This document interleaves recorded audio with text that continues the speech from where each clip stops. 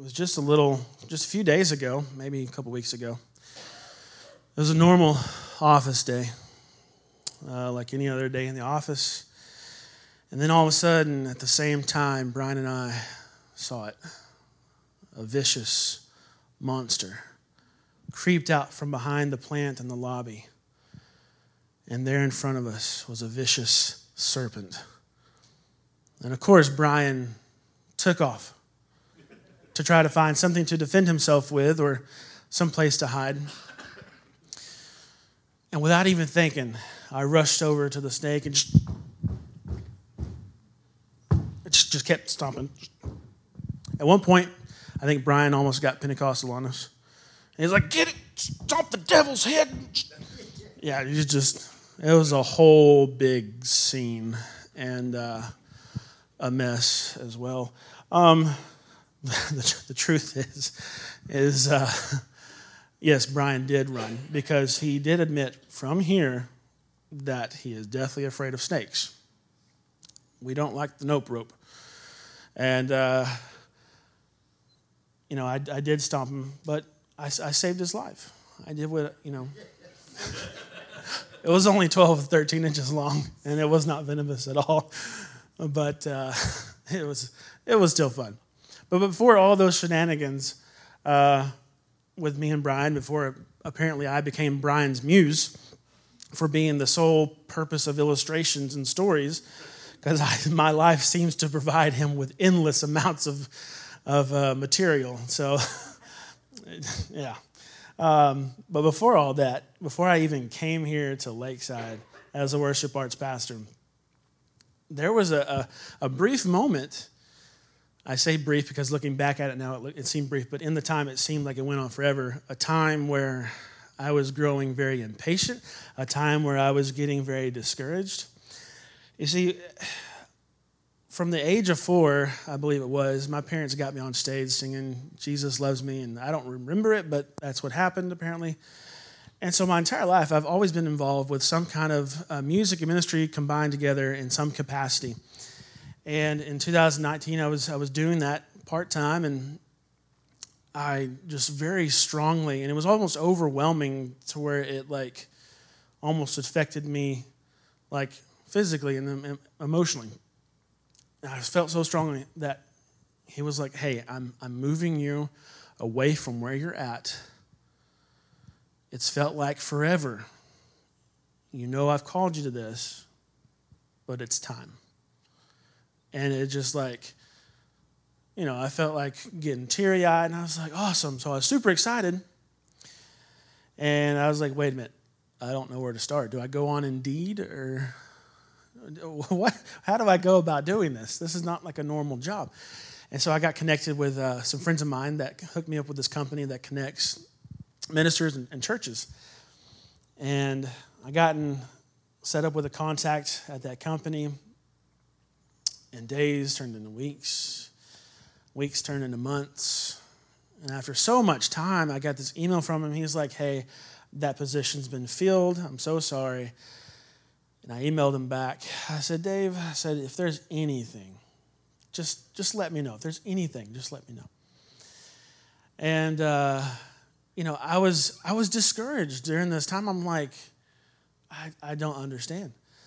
And, but I was also taking time to learn from friends of mine who had been in full-time ministry as worship pastors, and so I was taking this time to kind of grow and get ready for whenever this would happen, which it didn't seem like it would happen because I was starting to doubt. But I sent him that email saying, "Hey, if there's anything, just let me know," and I meant it. 5 minutes later, he said, "Hey, I know this. I found something. This may not be able to be the most ideal location, and because I'm from Texas, and what he was about to say, honestly, because I told him. He said, "There's a church in Wisconsin that's looking for a full-time worship arts pastor." I said, "Great." I said, "Look, I have never, nor will I start putting God in a box. I will follow him to Africa." It was a joke. I have no desire to maybe Cape Town for a vacation, I have no desire to go to Africa. But I told him, I said, look, I don't put God in a box. Send my stuff to him. And here we are. I mean, I've been here almost 2 years, and it's been amazing. And when I say shenanigans with me and Brian, there's too many shenanigans. we have a good time. We make a good team. We get along. So, but that period of waiting that I had to wait, and I had to prepare, and I had to be patient and trust this process, that's kind of what we're going to be talking about today as we continue with our series, The Beginning. And we're going to be starting in verse 10 of chapter 7, going all the way through verse 19 of chapter 8. So if you are an OG and you have your paper Bibles, get it. Otherwise, if you have your tablets or your Bible or your smartphones, you can follow along with us in the Bible app. We're going to start in verse 10, and it says this. And after 7 days, the waters of the flood came upon the earth in the 600th year of Noah's life, in the second month, on the 17th day of the month. On that day, all the fountains of the great deep burst forth, and the windows of the heavens were open. So we see here that it's not just rain that has covered the earth, or that is destroying the earth, or that's causing the flood. It's the rain from above and the waters from beneath all coming in and destroying the earth. And what it says to me is that God doesn't do things halfway. He's like, if I say I'm going to destroy it, I'm going to destroy it. From top to bottom, cave in on itself. But what I really want us to focus on in these couple of verses, I want us to pay attention to what Moses wrote as far as when it started. Because he says that it started in the 600th year, on the second month, on the 17th day of the month. And the reason why that's important is because later on at the very end of the passages that we're reading, we're going to see how long it was that Noah and his family and animals were concealed on the ark.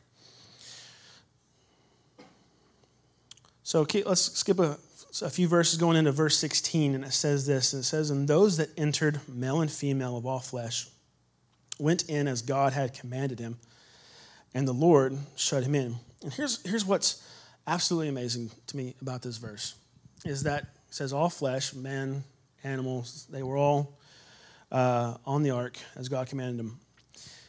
But the majority of the animals that were on the ark were not domesticated animals. It wasn't like gather up all the puppies you can find, gather up all the livestock. That yes, that would have been the easy part. But also, Noah didn't have time to go away from his responsibilities of building the ark to go and try to round up all of these wild animals like cattle and put them in their respective place on the ark. God called these animals to go to the ark. God shut the door behind them, and God sealed them in. And so what we see is that even though God called Noah to this extraordinary task that may have seemed impossible when he first started, we see God's hand and his provision with him every single step of the way. And the safety and the security for the life that was being saved aboard the ark, it couldn't be credited to man. It couldn't be credited to just Noah or by something that Noah did. Nor did Noah decide when the door was to be shut. None of this went off of his timing. No, the safety and the security and the timing and the door being shut, it was all God's prerogative. And it all went according to his timing and his purpose. So I want to ask you something. When was the last time that you prayed for something or you prayed for someone and you prayed the prayer, above all else, Lord, let your will be done in this situation? When was the last time that we actually prayed like that? And when we pray to God, do we pray to him like he works for us, or do we pray to him as the Heavenly Father that he is? And I just want to remind you that even though it's easy to get impatient while we're waiting, just remember that God hasn't forgotten about you.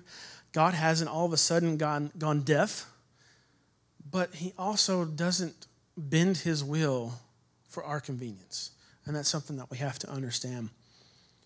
Let's continue reading in verse 17 through 20. It says, the flood continued for 40 days on the earth. The waters increased and bore up the ark, and it rose high above the earth. And the waters prevailed and increased greatly on the earth, and the ark floated on the face of the waters. And the waters prevailed so mightily on the earth that all the high mountains under the whole heaven were covered. The waters prevailed above the mountains, covering them 15 cubits deep. Now remember, last Sunday, Brian told us that a cubit is roughly 18 inches. So math-wise, 45 feet. That's how high the water was above the tops of the mountains.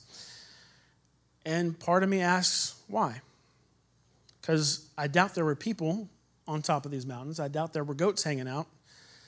Like, basically, God does things all in or nothing. He's not halfway about it. So let's keep reading. Verse 21 through 23. And all flesh died that moved on the earth, birds, livestock, and beasts, all swarming creatures that swarmed the earth, and all mankind. Everything on the dry land in whose nostrils was the breath of life died. He blotted out every living thing that was on the face of the ground, man and animals and creeping things and birds of the heavens. They were blotted out from the earth. Only Noah was left and those who were with him in the ark. I have a confession. I hate with a passion, loathe some of the swarming things. And I wonder, why did some of the swarming things survive? Why do we have some of the swarming things that we do have? Like, I get that bees are essential. My wife hates them because she thinks that they have like a vendetta against her.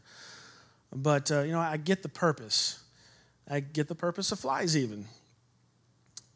But mosquitoes? Why? I don't see the purpose except for annoyance. And honestly, it very well could have been that during creation that God was like, hey, here's something fun. Satan, you can create one thing. And he's like, mosquitoes. I mean, up here in the Midwest, the mosquitoes aren't as bad. They're still bad, but they're not as bad as I've had experiences with them in Texas. I mean, there's been an Amber Alert go off one time because a mosquito swooped down in somebody's backyard and took off with a kid. That didn't happen. They're bad, though. I'm wondering, why did we have mosquitoes? But let's keep reading. 24 through going into chapter 8. And it says, and the waters prevailed on the earth 150 days, but God remembered Noah. I love that. But God remembered Noah. He didn't forget him. And all the beasts and all the livestock that were with him in the ark, and God made a wind blow over the earth, and the waters subsided, and the fountains of the deep and the windows of the heavens were closed. The rain from the heavens was restrained, and the waters receded from the earth continually. At the end of 150 days, the waters had abated, and in the 7th month, on the 17th day of the month, the ark came to rest on the mountains of Ararat. And the waters continued to abate until the 10th month, and in the 10th month, on the first day of the month, the tops of the waters, or the tops of the mountains were seen. So for the tops of the mountains to even be seen, that they were on the ark for 7.5 months before they could even see something besides endless amounts of water. I mean, that must have sparked some hope right there, right? But this whole time, there was a process of closing off the rain, closing off the fountains of the deep, making a wind to blow over the earth, the flood of waters decreasing little by little. And God could have, he didn't, but God could have snapped his finger and made everything perfect. And he could have made everything go dry and said, okay, it's done, get off the ark. Because I'm pretty sure by this time all the life was destroyed. But he didn't. And we have to learn that in an instant gratification type world that we live in, we don't serve an instant gratification God. We serve the creator of the universe, but we don't serve a genie.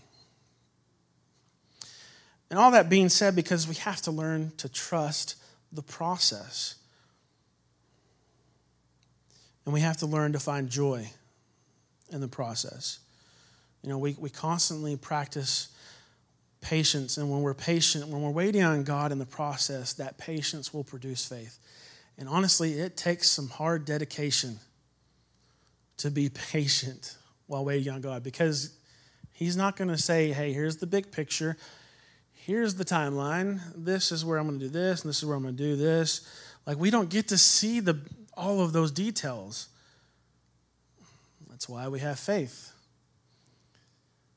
But we have all this, and we have to trust the process and trust that what God is doing, he's doing it for our good. And the reason why I say it takes dedication, like with Noah, it doesn't detail this in Genesis, but what I think more than likely happened is that somewhere along the way, the ark might have sprung a small leak. Nothing major, nothing to sink the ark, but there might have been a small leak, and he would have to get some pitch out, some of the tar substance, and patch up the hole. That's very possible it could have happened. All of those animals that were in there, what do the animals do a lot of? They eat. And once they eat, what happens to the food that they eat? Well, it turns into waste. And so they had to be fed. The waste had to be cleaned up out of their pens. All of this routine, day in, day out, it went on and on and on, and it was monotonous. And it probably got very old, but I guarantee you that Noah was still faithful, even with the smallest of tasks. He was commissioned by God, and what we know him for and what he's famous for is the ark. I mean, most of the time we can't say Noah and the ark without it being in the same sentence. That's what he's famous for. But he had tons of responsibilities and small tasks that he had to be faithful with while he was on the ark, waiting to exit onto dry ground. And so while we wait on our answers from God, while we're in those seasons of waiting, are we still faithful with what God has entrusted to us? Are we still faithful with the little things? Let's keep reading verse 6. At the end of 40 days, Noah opened the window of the ark that he had made and sent forth a raven, and went out to and fro until the waters were dried up from the earth. Then he sent forth a dove from him to see if the waters had subsided from the face of the ground. But the dove found no place to set her foot, and she returned to him to the ark, for the waters were still on the face of the whole earth. So he put out his hand and took her and brought her into the ark with him. That must be very discouraging. Like the boat stops floating. It's resting on the mountains. You can see that the water level is decreasing. You can see the tops of the mountains, and you're somewhat hopeful. You're tired and exhausted, and he sends out the birds, and nothing. Nothing comes back. I imagine that had to be very discouraging. I mean, he has to deal with all of these random animal sounds and these random lovely animal smells. I'm sure over time they got pretty quick, got used to it pretty quick. But I'm sure by the 12th hour on the first day that they went in the ark, Noah was like, I'm ready to get off now. So up to this point, it's been almost a year that he's been on the ark. He's hoping that there will be some kind of evidence brought back, and nothing. But we're going to see a flicker of hope here in these next few verses. And it says this in Genesis 8:10-12. He waited another 7 days, and again he sent forth the dove out of the ark. And the dove came back to him in the evening, and behold, in her mouth was a freshly plucked olive leaf. So Noah knew that the waters had subsided from the earth. Then he waited another 7 days and sent forth the dove, and she did not return anymore. So as far as the dove not returning anymore, all I can say is, duh. The dove was like, I'm out of here. I found an entire tree. I'm done being cooped up with you. I'm gone. But that one little olive leaf, I'm sure, sparked a lot of hope and created a lot of inspiration. There are two sports that I like to play. I say play. You don't really play them. You just do them. One thing in common is that I'm not really good at either of them. And the other thing is one little flicker of luck, and I feel great. And I keep coming back for more. And that's golf and fishing. Now, fishing, I don't think it's my fault. I think it's because I lack the fancy boats and the equipment to see where all the fish are. So, but, I could be fishing for 2 to 3 hours and get nothing, and all of a sudden, I feel it. I set the hook. A massive bass is on the line. I look at it with pride, put it back in the water, and I'll fish for 2 to 3 more hours without catching anything, and I'll keep coming back for more because of that one catch. And it's the same with golf, except it's a little bit more dangerous. When I'm playing golf, I try to, tee off and make it go straight, and it goes this way, or it goes this way, or I raise up and the ball goes whoop, and then comes back down. That's embarrassing. The worst one is when it goes to a completely different course, and there's people dodging, and it hits their golf cart, and I should be yelling for this entire time, and all I can do is go, and point to somebody else. It was them. And what I'll do is I'll simply just get in my pocket, take out a new golf ball. It was here the whole time. But every now and then, I'll line up on a shot, and it's like the planets line up with me, and I will knock it into oblivion right down the fairway, just straight. It goes long. And then I play horribly all after that and all before it. But it's that one good shot that makes me feel so good about the entire day that I want to keep playing golf. And some of you that play golf that are good, you're like, you are an idiot. I would never play golf with you or near you. It's dangerous. It really is. I wouldn't blame you. But it's that one flicker of hope. That olive leaf must have been very inspiring because it's like, hey, we're getting there. We're closer. We're getting there. So let's look at the last few verses, starting in 13. In the 601st year, in the first month, the first day of the month, the waters were dried from off the earth, and Noah removed the covering of the ark and looked, and behold, the face of the ground was dry. In the second month, on the 27th day of the month, the earth had dried out. Then God said to Noah, go out from the ark, you and your wife and your sons' wives with you. Bring out with you every living thing that is with you of all flesh, birds, animals, and every creeping thing that creeps on the earth, that they may swarm on the earth and be fruitful and multiply on the earth. So Noah went out, and his sons and his wife and his sons' wives with him, every beast, every creeping thing, and every bird, everything that moves on the earth, went out by families from the ark. So remember at the beginning when we started reading that it said it was the 600th year, second month, 17th day. And here we are, 601st year, second month, 27th day. They were concealed on the ark for a year and 10 days. That is a long, long time. I mean, as a kid, being in Sunday school, we used to sing the songs about Noah building the ark, and there was a lot of emphasis on the 40 days and 40 nights with the rain and stuff. And as a child, I thought, 40 days on the ark, off. No big deal. No, he was on there over a year, stuck on the ark, waiting to get off on the dry ground. Have you ever seen those movies or the cartoons where the character is on like a plane ride for a long time, or they're stuck on a boat for a long time and they finally get off on the dry ground and they like kiss the ground? I imagine that same feeling. I'm pretty sure that Noah and his family and the animals, they were all feeling that when they got off. But here's the thing. Noah never left the ark on his own. And Noah could see somewhat that the waters were decreasing, they were fading away, but he still had to play the waiting game. And Noah only left the ark when God told him to leave.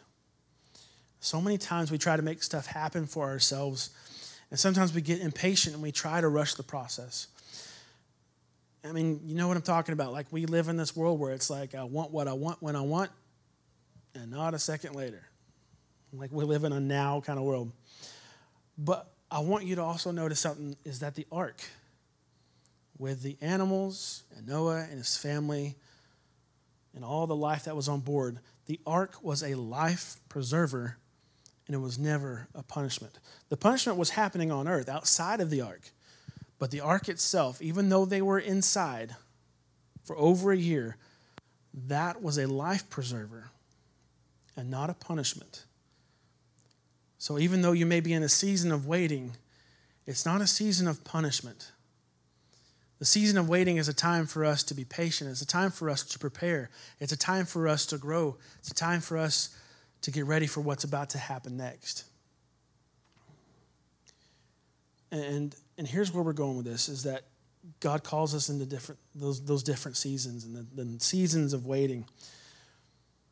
I mean, what would have happened if after the initial first 40 days of it raining, once it stopped, if Noah decided, hey, it stopped raining, I'm getting off the ark? He would have drowned, because I'm pretty sure he didn't know how to swim. So just dead. So he waited until God commanded him to leave. Also, sometimes when we're in the seasons where we have to wait on an answer from God, when we're getting discouraged, one thing I want to warn you against is do not compare where you're at with where somebody else is at in their life. Don't look at somebody else's highlight reel and try to compare your life with where maybe what their highlight is. It's like this. My daughter, my youngest daughter, Leah, she'll be 2 in May. My wife, Tara, is in her 30s. Now, Leah, she loves to she can't really sing along because she doesn't say a whole lot of words. Her favorite word is dada, of course. But she will hum along, and what is impressive to me is that when she hums, she will hum on pitch. And as a musician and a singer, I'm like, yes, super excited. But it would be absolutely ridiculous for me to expect Leah to be able to sing with the same power and finesse as Tara. And those of you who have heard her sing, you know what I'm talking about. It would be crazy for me to think that a baby should be able to have the same capabilities as someone in their 30s that has been training for decades and practicing. It's the same with us. We can't compare where we're at with where somebody else is at. Now, Leah has the capability of having an amazing voice and far surpassing that of her mother. But I can't compare the two because they're not the same.